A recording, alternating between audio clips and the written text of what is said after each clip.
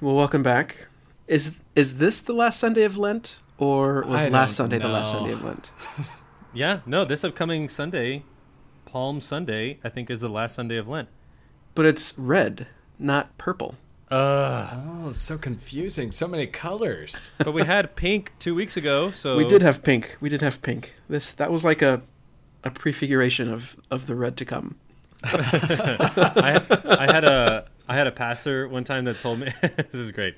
So the pink of Advent, you get the pink if you add the white of Christmas to the purple of Advent in the wash. So it's a little bit of like the white of Christmas is seeping into the Advent. So what you're saying is this was a laundry mistake. Yeah. This is a man who's always had to do his own laundry. Yeah. Oh, man. Yeah, but fortunately, or unfortunately, depending on how you look at it, this is a lot of reading. Yeah. A lot of reading. It's a long one and a lot of standing. A lot of standing, yeah. Mm-hmm. Mm-hmm. Yeah, there's actually 2 gospel readings. Did you guys know that? I did know that. There's one at the beginning of Mass and one normally. Yep. Outside, Outside, we there's get a those gospel. palms, though. That's the best part. It is Palm Sunday. You get to sit in Mass and make those crosses and not pay attention. Make a little cross, make a basket, torment your neighbors for the end of it. It's great. You got something on your back. Yeah. Yeah. So let me run this by you, see what you guys think.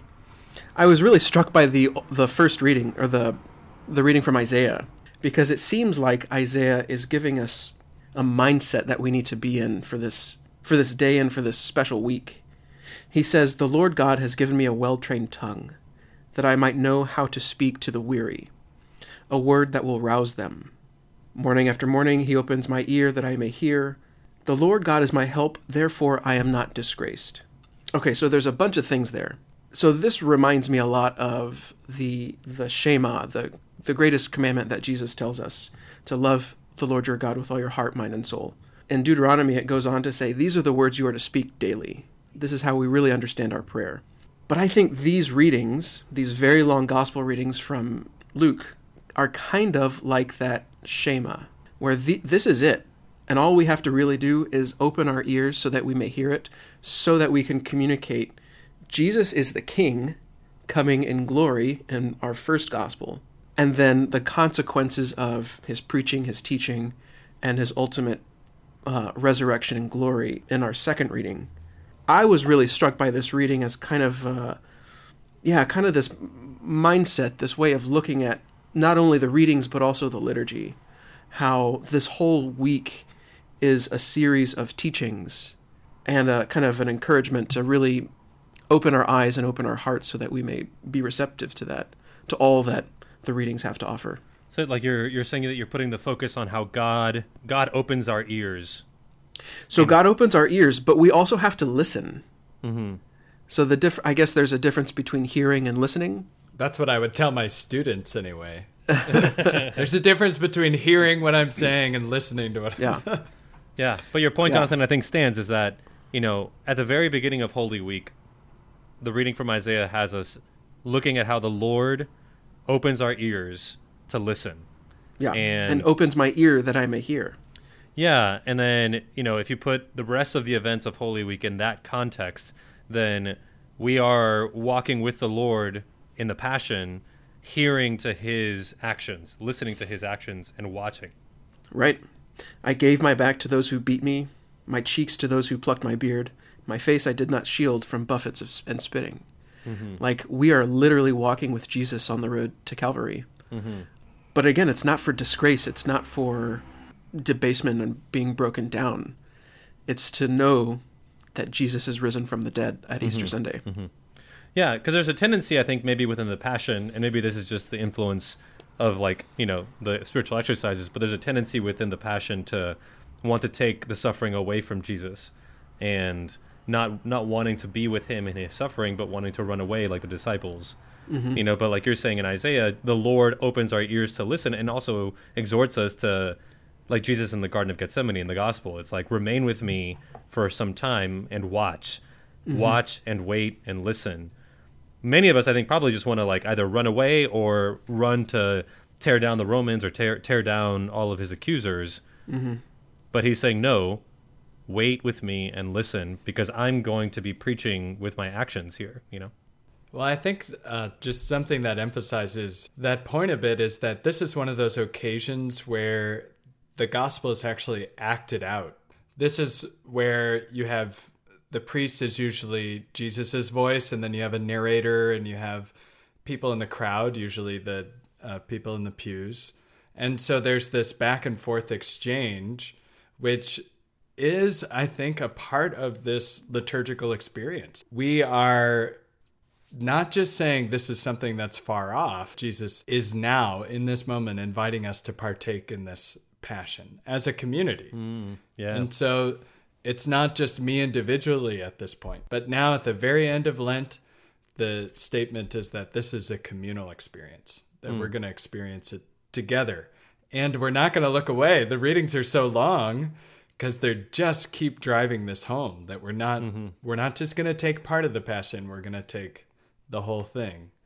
Yeah, another thing to maybe think about too is I like the communal element, but also I like how the watching, the waiting, the listening, in our day and age, perhaps something could be said about how quick am I to think that this is all resting on my shoulders to solve the world's problems. Mm-hmm. Do I have any faith that God is laboring for us? And we talked about this a couple of weeks ago, is that, you know, I'm always struck by that scene in the Passion movie, you know, from 10 or 15 years ago, that scene where Jesus interacts with Mary on the way to the cross, and he basically says, you know, behold, mother, I'm making all things new. Mm-hmm. And like there's this beautiful interaction there where he says, watch what I'm doing. You know, think about our day and age. Well, in our society, do I have any faith that God is laboring in that mess? Or do I just think it's all a mess and God can't even be anywhere near that? God wouldn't condescend to that level. God is absent from that. We should then also be absent from it. It's like, well, there's no faith there. But the faith is that Jesus is actually laboring, even though, you know, he's telling me to wait on the sideline sometimes and watch, because look what great things he's doing. Here's another, maybe another point, Jonathan, that I don't know if you thought about it, but this is just a small point. But I noticed that in the opening gospel, Jesus enters on the colt, and then in the Isaiah reading, it's one of the suffering servant songs. And then in the Philippians hymn, it's the canonic hymn of Jesus coming from the Father and taking on the form of a servant. Well, in all three of those, the emphasis here is on the lowliness of Christ. So in the opening gospel, he's a king, but he's a lowly king. In the Isaiah reading, he's a king, but he's a suffering servant. In the Philippians hymn, he's a king, but he is a king who emptied himself of all glory. When we read the Passion now, after these three readings, when you read the Passion now, know that this is your king. Mm-hmm. And your king carries his cross and suffers death for the sake of the world. I don't know. There's something really striking for me there about, you know, am I the one who's singing Hosanna at the entrance of Jerusalem, claiming Jesus to be the king who's going to conquer the Romans, or am I ready to see him as the lowly suffering servant who did not take on the form of God, but was willing to die? Yeah, I like that. And, you know, again, it goes back to this idea that, is this what we are proclaiming with this well-trained tongue that the Lord has given to me, especially these weeks? Or are we taking that God-given ability and twisting it somehow to be more self-serving? Or to be be on the lookout for the high king, the one, you know, the military leader, whatever. That might be a good way of really hammering home that emphasis on who Jesus really is. Mm-hmm. The King of Glory, yes, but the lowly King of Glory. Yeah. Mm-hmm. I mean, we look for our salvation in all of our politics and all of our machinations. It's like, the reason that we're so polarized is because we forgot that God is the King of the universe. I mean, we have to have faith in that God is in control. And we have to cooperate with that and work with him, but there's no reason to despair. Mm-hmm.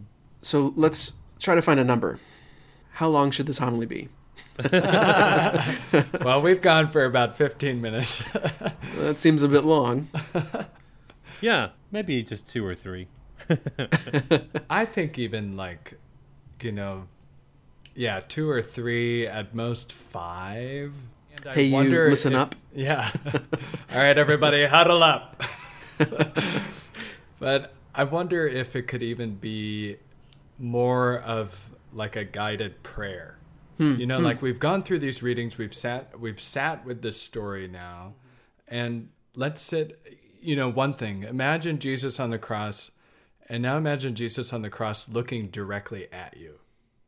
What is that experience of being looked at by this Jesus who chooses to suffer in the world, chooses to suffer alongside you and for you? I think that there's something there that these readings naturally lend themselves to a deep, prayerful experience. So much so that my own, homiletic tools that I'm going to pull out are not really going to do it justice. Mm-hmm. Yeah. Let the text speak. Yeah, and we're there to facilitate that. Mm-hmm. And so I like that idea of like a guided prayer, a guided meditation. Mm-hmm.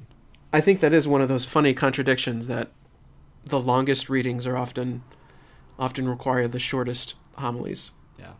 Something else for us to keep in mind. Mm-hmm. Let Jesus speak. Yeah. Mm-hmm. Very good. Easter's next week, huh? Easter's here. Almost. Don't skip over Good Friday. Are you guys going to dye eggs? No. Yeah. No. Okay, well, we're at my house, we'll do it. As for me and my house, we will dye Easter eggs. Okay, Joshua. All right, guys. All right. See you next week.